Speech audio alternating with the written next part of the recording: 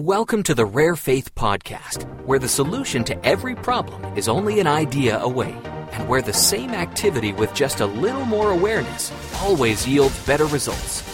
Award-winning best-selling author Leslie Householder brings some of her best information to this inspiring series of life-changing episodes that you won't want to miss. Show notes for this episode can be found at ararekindoffaith.com. This is Marnie Pearson with Leslie Householder. We're going to just chat and let y'all eavesdrop a little bit, and then we'll open it up for Q&A. Let me give you a little bit of introduction on Leslie. Leslie Householder is the award-winning best-selling author of The Jackrabbit Factor, Why You Can, and Hidden Treasures, Heaven's Astonishing Help with Your Money Matters. Wife to Trevin and mother of 7, Leslie is also a contributing author to multiple Chicken Soup for the Soul publications. A resident of Mesa, Arizona, she is the founder and president of Thoughts Alive, an organization dedicated to helping families achieve prosperity against the odds. A popular keynote speaker and educator, Leslie creatively uses humor and story to help her audiences profit from their losses. You can visit her website at thoughtsalive.com or prosperyourfamily.com.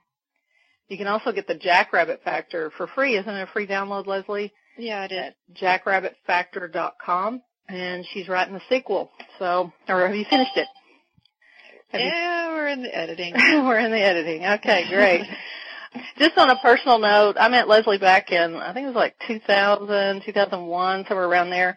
And at the time, I was a struggling entrepreneur making, I don't know, a couple $1,000s a month at the time, just trying to get by and supplement the family's income. And we were having a little bit of, quite a bit of financial challenges at the time. And when I met Leslie and told her about my situation, she's like, I can help you with that. And so she started teaching me these principles, and my income just started doubling and tripling and quadrupling, and it just kept growing. And I attribute it really to meeting Leslie. I would not be the success I am today had I not met Leslie Householder.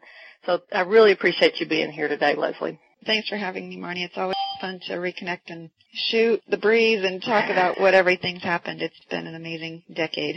Yeah, in many ways. Yeah, it has.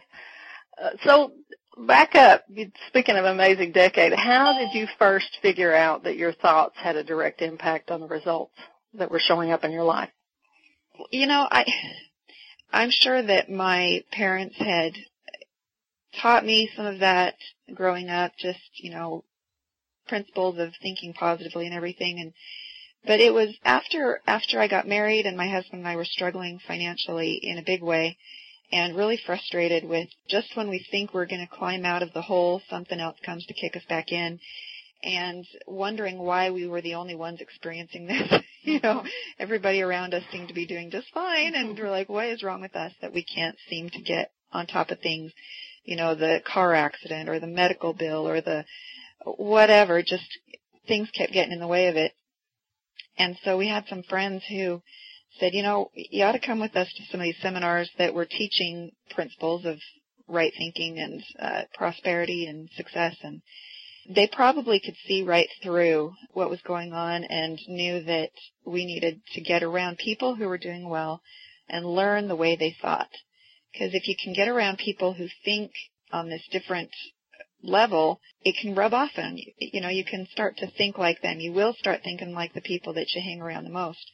And so we've learned to make sure we hang around people who have the kind of lifestyle and happiness and fulfillment that we want. So we started going to these seminars, and each one of them would drop a morsel in our bucket that said, you're on the right track. We would come away with, some kind of an aha, like, I'd never thought of it that way before. And we would take notes furiously, like, that's not naturally the way I think. I need to remember that, And so we'd take notes, and we'd come home, and about 2 weeks later, we'd fall off our high and be back to where we were before.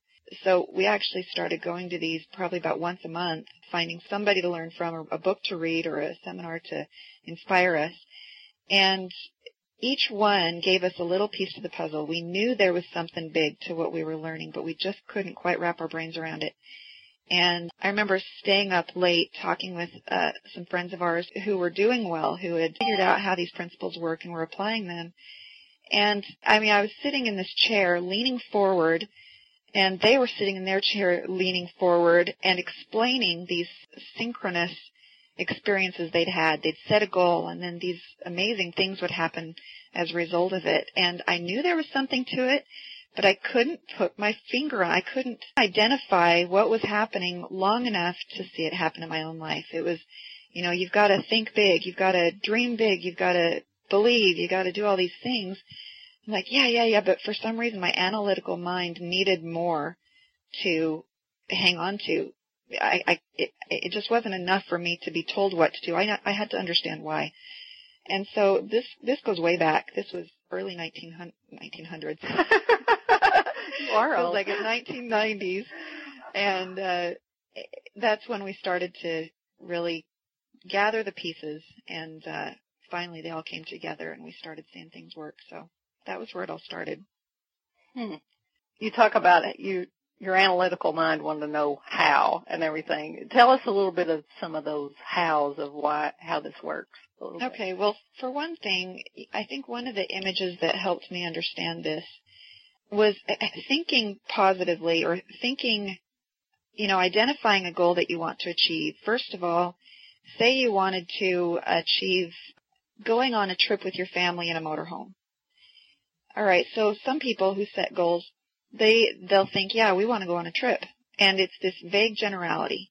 Other people, they'll say, yeah, we want to go on a trip to Mount Rushmore, and we want to do it in July of 2010. And that's better, but it's still a little bit of a generality. The person who takes the time to daydream about what that would feel like, answering the question, what will it feel like when we are at Mount Rushmore in the motorhome with our family? And see yourself sitting around the motorhome table and looking out the window and playing Uno together, or what are you going to eat? What time of day is it when y'all come back to the motorhome to have s'mores outside? Or you know, start to put some detail around it so that you can see a picture on the screen of your mind. We all have this screen of our mind that is a tool that is so unused on a conscious level. It's there. We're always imagining things that have happened in the past. We're looking forward to things that are happening in the future. We're analyzing the things that are happening now, and we're constantly using that screen of the mind. But if we can stop and put on the screen of your mind purposely an image of the experience you hope to have, in not like you're watching it on a movie, but like it's around you, 3D surround sound, you're in it, with all the environmental noises, the smells, the temperature, everything you can think of that would help you answer the question, what will it feel like when? And then you answer that question, and the answer to that question has to be an emotion. You can't answer the question like, oh, it would feel great. No, the answer is the emotion. So you generate that emotion. Well, what's it going to feel like? And really what's happening is there's a part of your mind that sets the goal, but a whole different part of your mind that achieves your goals. And most of the time, people are going around wearing themselves out trying to accomplish their goal with the same part of the mind that set it instead of the one that achieves it. And that's what we were doing all those years, is we were setting our goal consciously, saying, okay, yeah, we want to have $2,000 a month income, which was almost going to double our money at the time. And we would set the goal and say, yeah, that's what we want. And then we'd get to work consciously trying to figure out, okay, how are we going to do it? Where are we going to go? What are we going to do?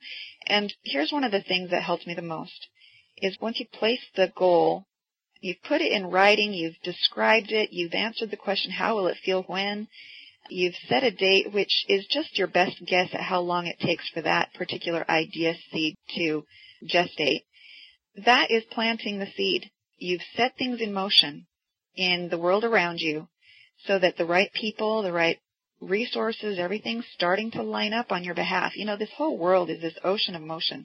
People are going about their days. It's this busy commotion going on and conversations happening and ideas coming along and all of this is going on in all these different people's lives, and there's billions of people on the planet, and the solutions that you're looking for in order to accomplish that goal are only an idea away, and it doesn't take much for life to deliver the right person to you at the right time to bring you that idea or to have it flash on the screen of your mind directly. But when I would set the goal and I'd plant the seed and I'd decide what I wanted, I immediately would go into, oh, I wonder if it worked. I wonder if that did anything. Well, that's doubt. That right there kills the seed. You've got to set it and forget it and go about your business knowing that things are happening. And here's something else, is all those years that we were struggling so much, I was convinced that if I wasn't physically on task, making the goal come true, if I wasn't busy doing what I needed to do, making phone calls or writing letters or shoveling dirt, whatever it was that physically needed to transpire, if I wasn't actively engaged in those physical activities, then nothing was happening. That was what I used to believe. I used to believe that it required my constant attention and energy and focus and activity to make it happen. And if I took a break, everything stopped. And because that's how I believed, that's what was happening. And I was never strong enough to do it on my own. I was never smart enough to make it happen on my own. I wasn't clever enough. I didn't know what all needed to happen in order to achieve the goal. But when I realized that when I set the goal and I keep belief, then things around me are happening on my behalf. Unseen help is organizing all the things I need and lining it up for me. And as long as I keep moving my feet, I would meet with each piece of it at the right time. And so when I needed to take a break, if I was burned out, if I needed to spend time with my family, I could do it and just only imagine, I wonder what else is going on, to line things up for me while I'm spending time with my family. And it kept things moving into place. And I tell you, using this principle, we have so far achieved every goal we've ever set. Now, there are certain goals that haven't been achieved yet, but I have no doubt that we're going to achieve every one of them that we determine is important to us. Success becomes predictable. It doesn't always come when you expect it should, but I've also found that when it doesn't show up when you want it to, it's because the timing wasn't right. It's like a woman who is expecting a baby. You know, she may be anxious for that baby, but she doesn't want the embryo. She wants the baby, and she wants it healthy and well. So if it doesn't come on the due date, instead of fretting that, oh, it didn't happen on the date I said, I guess this isn't going to work, well, the woman is still expecting. It's not like she's not going to have the baby because it didn't show up on the due date. In fact, the longer she has to wait, the more predictable it should be that, oh my gosh, we're just that much closer.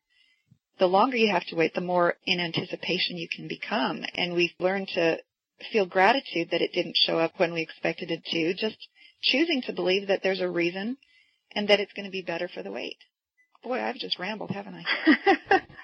No, that was good. You know, one thing that I was thinking about is when you very first taught me these principles, I started using them, and I would set monthly goals, and they started happening. You know, there'd be huge ones I could set, and they would happen.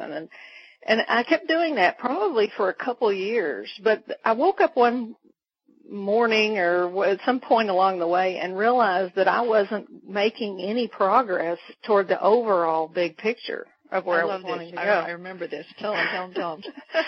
So I call you up and I'm like, Leslie, I'm just not making any progress. Sure, I can make these monthly goals and we survive month to month. We're doing fine, but I'm not going anywhere. And I was just so depressed, and you told me that depression is a good thing sometimes. So talk a little bit about that. Well, if I remember right, and this is something that's happened to me, it's happened to everybody I know, is when we're depressed about the way things are going because they're not quite what we wanted them to be, that is, discontent is, I believe, God's way of telling us that there's something better, and that there is a question that you need to ask. And once that answer comes, you're going to be able to break through and experience life on a whole different plane. Now, that depression was getting your attention, wasn't it? Right. And what did you finally conclude? Well, I finally concluded that I was a rat on a wheel. You know, I was using the principles to just spin a wheel, and I had to start looking at the long term, like what you were talking about. How is it going to feel long term? Where do I want to be long term and have the long term goal in mind and not get so bogged down and we got to meet this goal for this month and this and this and this. And the main thing I remember thinking is the first step getting off a rat wheel is to be still. Mm-hmm. And I had to just stop. And I actually stopped trying to make it happen, stopped trying to work. And I just quit working and did the bare minimum of my business for, I don't know, a couple weeks. I just worked on my house and did some things, and we had some financial things that straightened themselves out after that. And then I think I operate on a totally different way now than I used to. I'm not constantly looking at monthly monetary goals and all those kind of things. I focus on who I want to be and how I want to feel about myself and my life and creating that feeling in my life. And the other stuff just happens. I've learned the same thing that, I've stopped encouraging people to set money goals because, yeah, you can achieve them, but then you're right back to where you started from and you have to set it again and start again and do it all over again, and that can get really, really tiring. And all the while, the life you really want is kind of slipping away from you. And one thing I remember about that experience, Marnie, is that you said you had gotten really good, or you used to get a charge out of pulling the rabbit out of the hat. Yeah. Do you remember that? I remember that, yeah. You kind of trained your subconscious mind to get good at solving the impossible problem. And so, in a way, it was providing you with plenty of impossible problems to solve because you were getting some satisfaction out of that. Yeah, yeah. Until you got tired of it. I had to learn to find my thrill out of being who I want to be and living my purpose. And once I started living my purpose and got my thrill out of that, and instead of making the miracle happen this month to pay the house payment, Yeah. And that's something else I've learned just recently, and this is one of the key pieces that's coming through my sequel, Portal to Genius, is that these principles work for pretty much anything, but they work best if you're applying them to fulfill your life's purpose. When you're in alignment with the core of who you are and what you're here to do, then you can be busy doing those things with an unconscious trust that everything's going to work out, and it does. Mm-hmm. It does, and it's one of the scariest leaps we've ever had to make, hoping that it's a true principle. Deep inside, I knew it was, and it had to be. I mean, it just made sense that if I'm really doing what I'm here to do, if I'm really aligned with my life's purpose and the unique contribution I can make to humanity, then why wouldn't all of the elements of the universe come together for me to support that? It only makes sense. And I know that I have felt that strength, that direction, that support from God, that everything I need will be supplied if I keep doing what I know I'm here to do. And so for some people, that's the first challenge, is figuring out, well, what am I supposed to do? What am I here to do? This is why I think what you're doing, Marnie, is so valuable and so important, learning to monetize your gifts. Well, first of all, you got to know what your gifts are. And I think people tend to look beyond the mark to discover what those are. They take for granted the gifts that they have, and they assume that everybody can do what they do, and that's not entirely true. What would you say on that? Yeah, it's not true. I think within you is everything you need. You're just like the seed, the acorn. Within you is everything you need to accomplish what you're here to do. And you may think that your talents or skills or life experiences are ordinary and that other people can't use them, but they really can. I think our purpose is locked within our road of hard knocks, the lessons that we've learned from that, and the skills and the talents that we've developed along the way. Yeah, I think back in all those years that I was struggling so much financially, and depression and bitterness and questioning whether or not there really was a God, something that I'd always believed and did again rediscover. But during those dark times, I thought, what is going on and why do I have to endure this? But looking back, I can see that it was exactly what I needed for me to discover what my purpose is. And I have many, many purposes, I feel, many things that I feel like I need to do.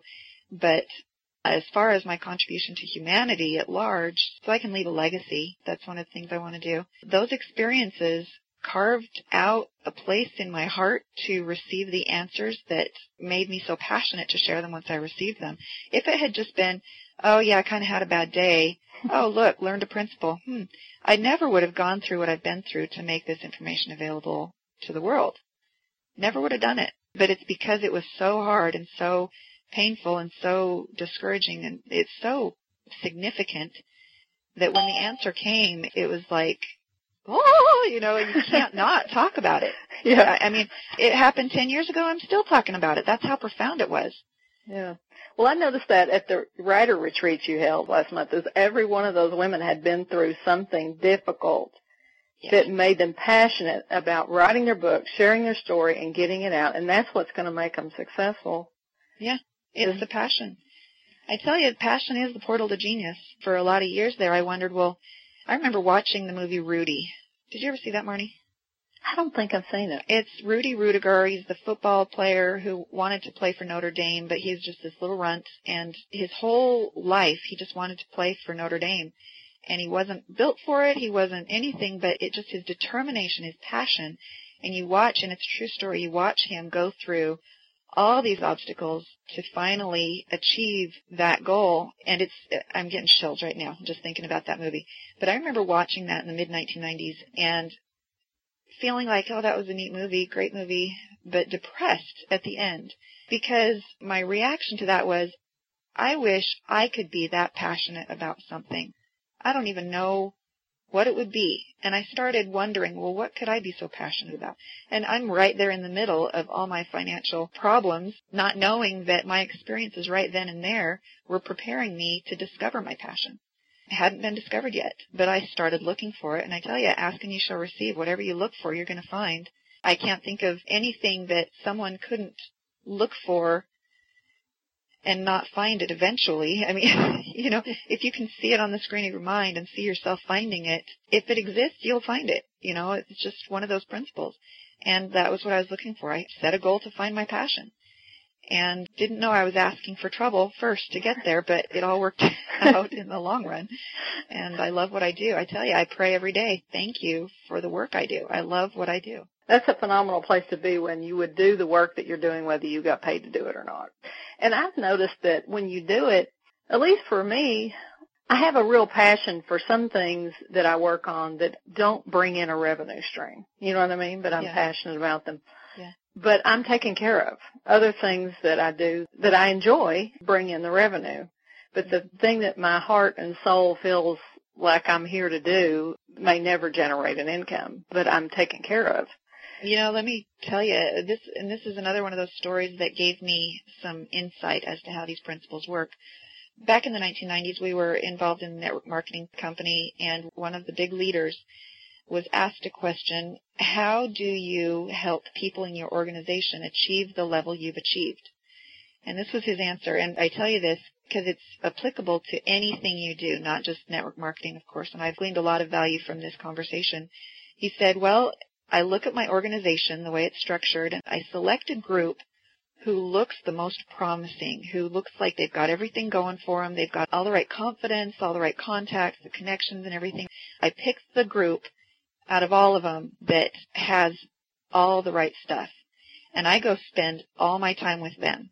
I just help them build. And then he pointed on the other side, opposite direction. He says, and as I'm building, over there, someone achieves my level. So in other words, you put the work in where it makes sense, but the success can pop up somewhere else. Mm-hmm. And it's totally connected. It doesn't look connected, but the reward comes from somewhere. And that's why the more streams of income you can put into place, whether that be different business ideas or different websites or different groups within an organization, if you're building an organization like that, the more places that income can come from, the easier it is to have faith that, certainly it could come from somewhere. I'll do what makes sense. I'll work where I think it'll happen, but remain open to the possibility that it could show up from somewhere else. And it doesn't mean that what you did is a failure. It means that what you did was successful because it put you in an energy, the kind of energy that stays receptive to the resources that are being lined up on your behalf. Those resources are there, whether you know it or not, and you become aware of them and conscious to them, and they connect with you in your life when you're doing the right things. I always go back to this. For people who have listened to my recordings and different interviews and stuff, you're probably tired of hearing this by now.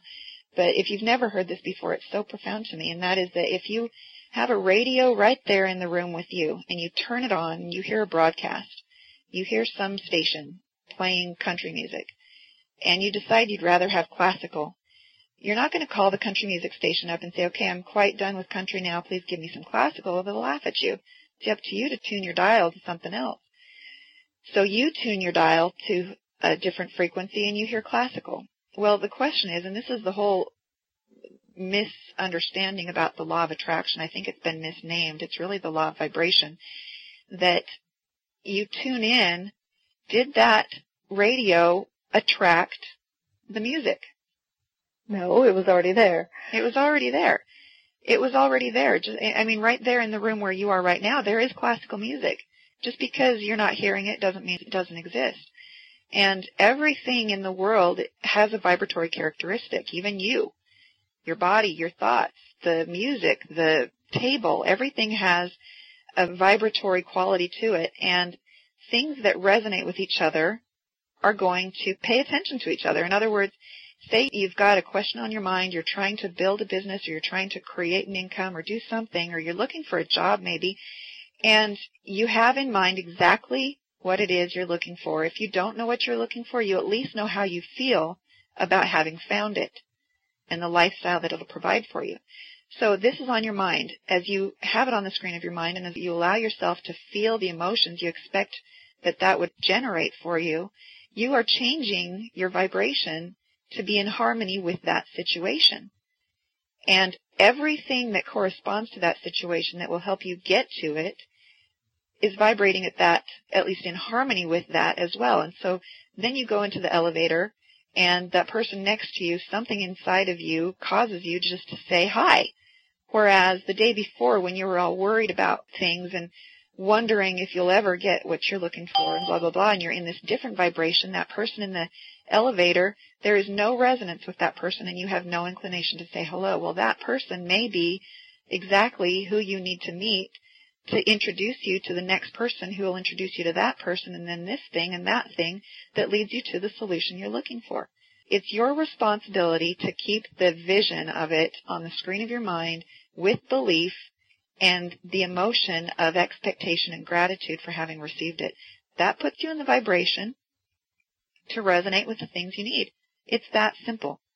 That's how simple it is. I think, when we're first learning about the law of attraction, as people call it, they think, oh, I've got to do this, and then I've got to put it out there, and I wonder if it's working. Well, no, it's not. If you're feeling that way, it's not. It's not that hard. It's not that complicated. Now, what's hard is when all appearances around you indicate imminent disaster, and you choose instead to focus on the vision and feel the emotions of gratitude and expectation. That's the work. That's where the work happens. And those who are successful at doing that create uncommon lives. Would you say, Marnie, that it's been hard in the past to see impending doom and the bills coming due and all these scary things, and yet to have the mental toughness to choose those faithful thoughts instead? Yeah. I was just thinking that as you were talking about it. In the beginning, I had to use all these different little techniques, gratitude statements, and say, I'm so happy and grateful, and just keep that running through my mind. Anytime I'd start to doubt, I'd have to make myself be grateful that I know it's coming or whatever, And it took a lot of mental effort in the beginning to constantly think positive when environment was saying the opposite. Mm-hmm. And then now I've noticed I'm grateful. I am grateful because I made a habit of it, but it's not, I don't have to consciously think all those things and force myself. It's more now it just flows. I just expect it. I expect that everything's going to be fine.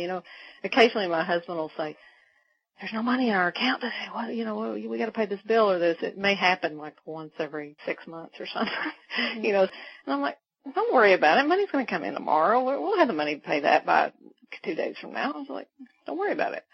Yeah. And I really don't. I'm not thinking, I'm trying to think so positive and grateful that X amount is going to come into my account by 2 days from now. I'm just like, it'll be there. Don't worry about it. What are you worrying about it for? I hope that gives the listeners hope, because in the beginning, it is tremendous effort. It's tremendously difficult. It's the hardest work. It is the hardest work.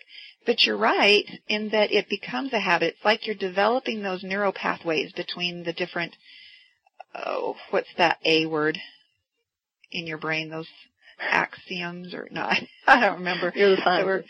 Someone's going to know, and they're going to think I'm just so silly that I don't know the word. But, oh, no, that's going to bug me. Anyway, the neural pathways are being developed, and the more often you use those from, okay, here's an image of impending doom, and here's a pathway to choosing faith instead. Oh, the more you use that, the stronger it becomes. It becomes like a superhighway in your brain that's naturally where your thoughts go. Where think back, how long have we, when you're first starting this, how long have there been this habit of see doom and go instantly to fear and panic and rage and, that's what my pathways were before, and it's just changing habits. And at first it's very difficult, but it does get easier. And honestly, the more you see it work, and if you can go back in your life and look at the times where you did have faith in spite of appearances and that it worked out, draw on those, because now when we face something that's looking a little scary, we can go back and look at, what? Man, we took the leap from employment, and these 3 years have not been a cakewalk. It's been applying the things that I've been teaching all these years in a bigger way than I'd ever had to apply them before, and with scarier situations than I've ever seen before. But we'd seen the pattern, and we knew that if it could apply to the little things, it can apply to the big things. And so we just keep doing that. And after 3 years, if we face something that's looking a little scary, we look back and say, you know what? God's carried us 3 years so far. What leads us to believe that all of a sudden He's just going to, or that the laws are going to stop working now? It's almost absurd to think that all of a sudden it wouldn't work when we've seen it work hundreds of times in the last 3 years. It's amazing to me. So I really, really cannot wait for this Portal to Genius one to come out, because for those who have read Jackrabbit Factor, Richard comes away from that experience, and it is a story to help you get these principles from your head into your heart where they need to be in order to affect the changes. But he comes away from that experience like, man, I can conquer the world. I can do anything. And he's right. But then he gets to try to apply it in real life, and that's what Portal to Genius will show you, how it really, really works. And you'll get to get inside their heads and see what they're thinking and how they overcome. And what it'll do is it'll create some of those neural pathways for you that may not be in existence yet. So I'm really excited about that. Oh, good. Yeah. Looking forward to reading the rest of it. I've got a sneak peek at a lot of it there. Yeah, Marnie's actually helped me. She's always been my fiction mentor. Marnie's the reason I write books. I don't know, for those of you who don't know the story, we met through a serendipitous event online about 10 years ago, and I was having trouble with something, and she was having trouble with something. We helped each other, and she got me convinced that I could write books, which I had never considered before. So I just appreciate you, Marnie. Oh, well. I can't even begin to say where I'd be if I hadn't met you, so it's been amazing. What is the biggest challenge do you think people have when they very first start trying to use principles? Believing that something's happening when there's no evidence of it. Okay, yeah. And that becomes a conscious choice, Okay, I just took 5 minutes to daydream the life I want. I know something just changed out there. That's a choice. You have to choose to believe that something in the world was just altered because you did that, and that things are beginning to line up. And I think what most people do is they go and they meditate or they daydream, they think about what they want, they write it down, and then they are constantly looking for the evidence. And when it's not there, they're starting to question, well, geez, I don't know if this is really going to work. And that right there reverses all of those things that are coming your way. It reverses them to move away from you. So that, I think, was one of the most powerful images in my head that kept me holding on to the belief until the fruit was just trusting that, I know I can't see what's going on, but I really do believe that made a difference. And that right there is a choice that makes the difference. Yeah. That made me think of something. I would like to issue everybody on this call a challenge. I did something this summer that I normally would have never done in the past, but I had some challenges come up. They weren't financial related. They were just family and personal issues. But I wanted a specific outcome. I felt a specific outcome was what would happen. I had no idea on earth how these things would happen, how changes would happen in my family or with my children that would enable this outcome. But I felt like it's going to be okay in the end. And so what I did is I took the summer and I just sort of went into observer mode. I assumed, okay, God is going to make this outcome happen. I don't know how, but I'm going to sit back and I'm going to document how he does it because I want to learn from what he's going to do here. So I went into observer mode and I documented through a journal this process. And I watched him. The process of documenting it in a journal made me, number one, have expectancy constantly, that some little thing was going to happen to tweak the situation and turn it. And it made me more grateful. Every little move that was made, I was just constantly knowing that it's going to work out. How is it going to happen? And in the end, I have this wonderful documentation of my journey out of this. And it did solve. It did come out very nicely in the end, better than I thought it would. But that totally changed my way of dealing with a difficult situation. Instead of like being bogged down and worrying and whatever, it was like, he's going to make it work. I'm just going to document it. Well, and it also took you out of trying to force it to happen. Exactly. I was looking for it to happen, but I didn't have to make it happen. And, and I'm sure along the way you were able to look back and say, oh, this is something I did that I didn't realize was going to make a difference. I mean, you didn't take just a completely passive role in this. You were still actively involved, right. But you were not trying to manage the creative process. Right. I was very in tune to, like, when opportunities would come my way, somebody would come along and offer to help, I'd say, yeah, let's do that. I tried anything that came my way, Yeah. It's interesting, and there's so much power in keeping track of what's going on. And I happen to believe that the more willing you are to document your experiences for the benefit of other people who would read it later, or for yourself when you're feeling doubt, you can go back. I don't know. And maybe it's just because you're suddenly looking for evidence that things are working, that more come, or if just the fact that you're thinking selflessly enough about your problems to be willing to share the experience with others. I don't know. I think that's supported. I think that's blessed. And I remember I wrote the first half of Portal to Genius last December and hit a really, really big writer's block in January. And in the back of my mind, something told me, you can't write the ending. You don't even know the ending yet because you haven't lived it. And I thought, okay then. Well, alrighty. So I put the book down and I just lived and I started paying attention to, and I started looking for the tremendous breakthrough or enlightenment or something that I knew was coming. Something was coming.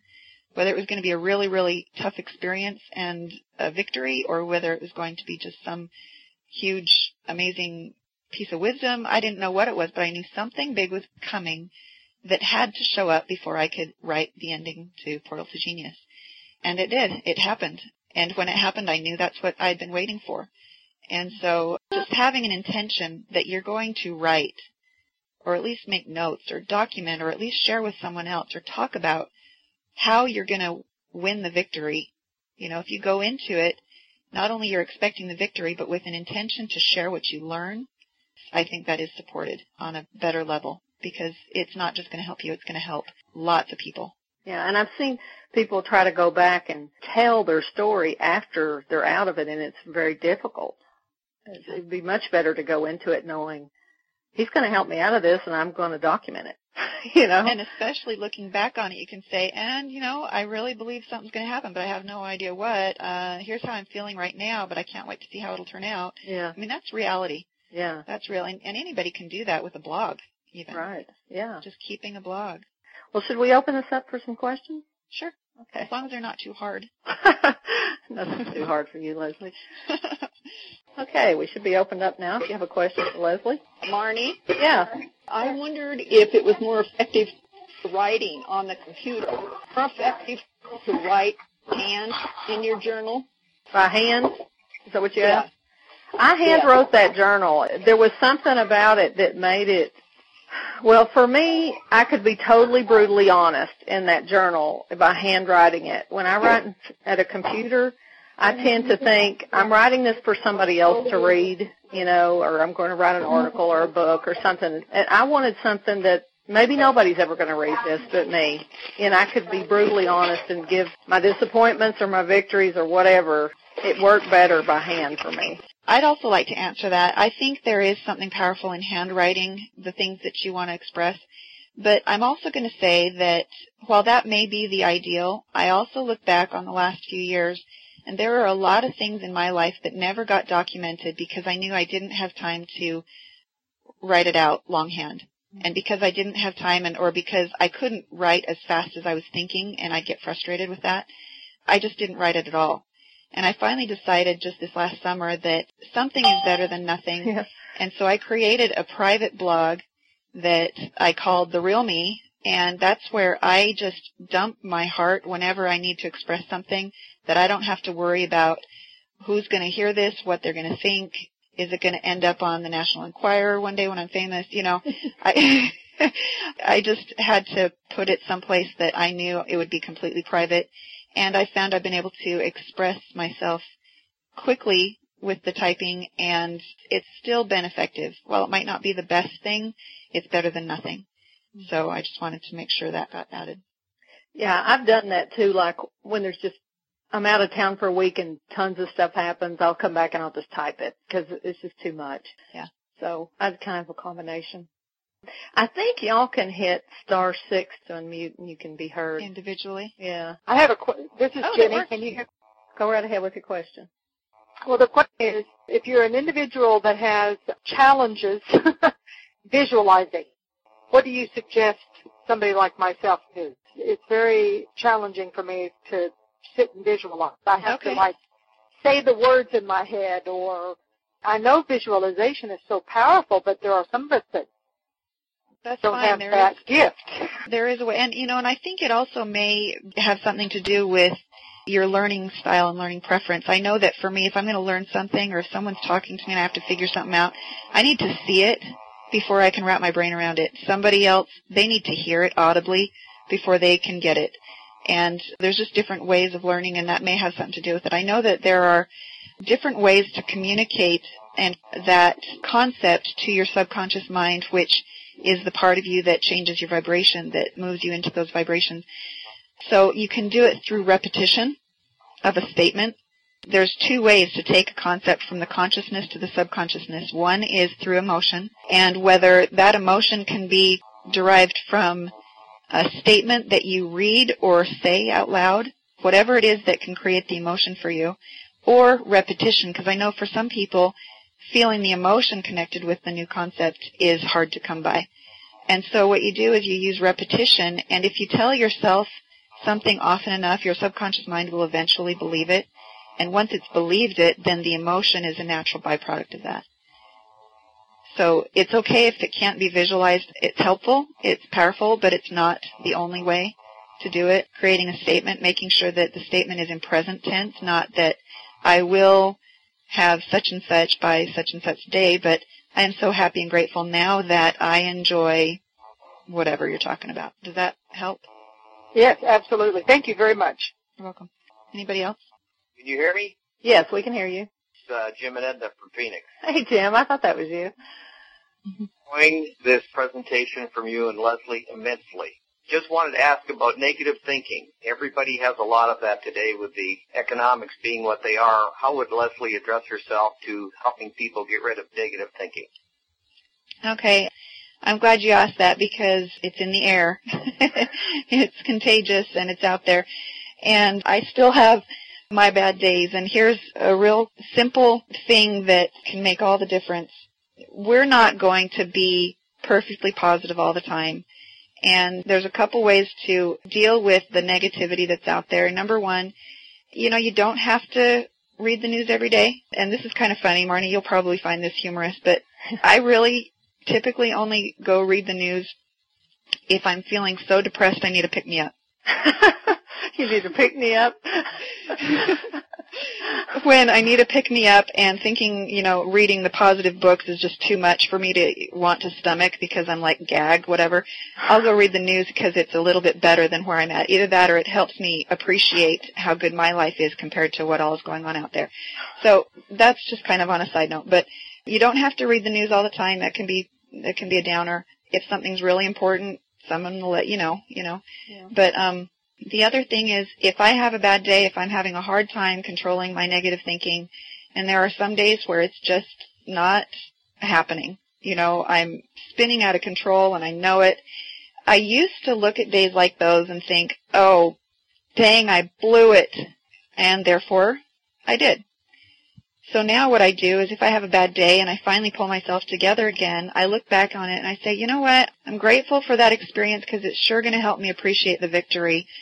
And I know nobody's perfect, and I believe that God has a way of making up for our mistakes if I rely on that. And so at the end of the bad day, I'll just say, I'm sorry, I make things right where I need to with my family or whatever, and try to pull myself back together, get my focus back in place. And then I say, I believe things are still on their way to me. Because you can plant a seed and forget to water it for a day, and it's not going to die.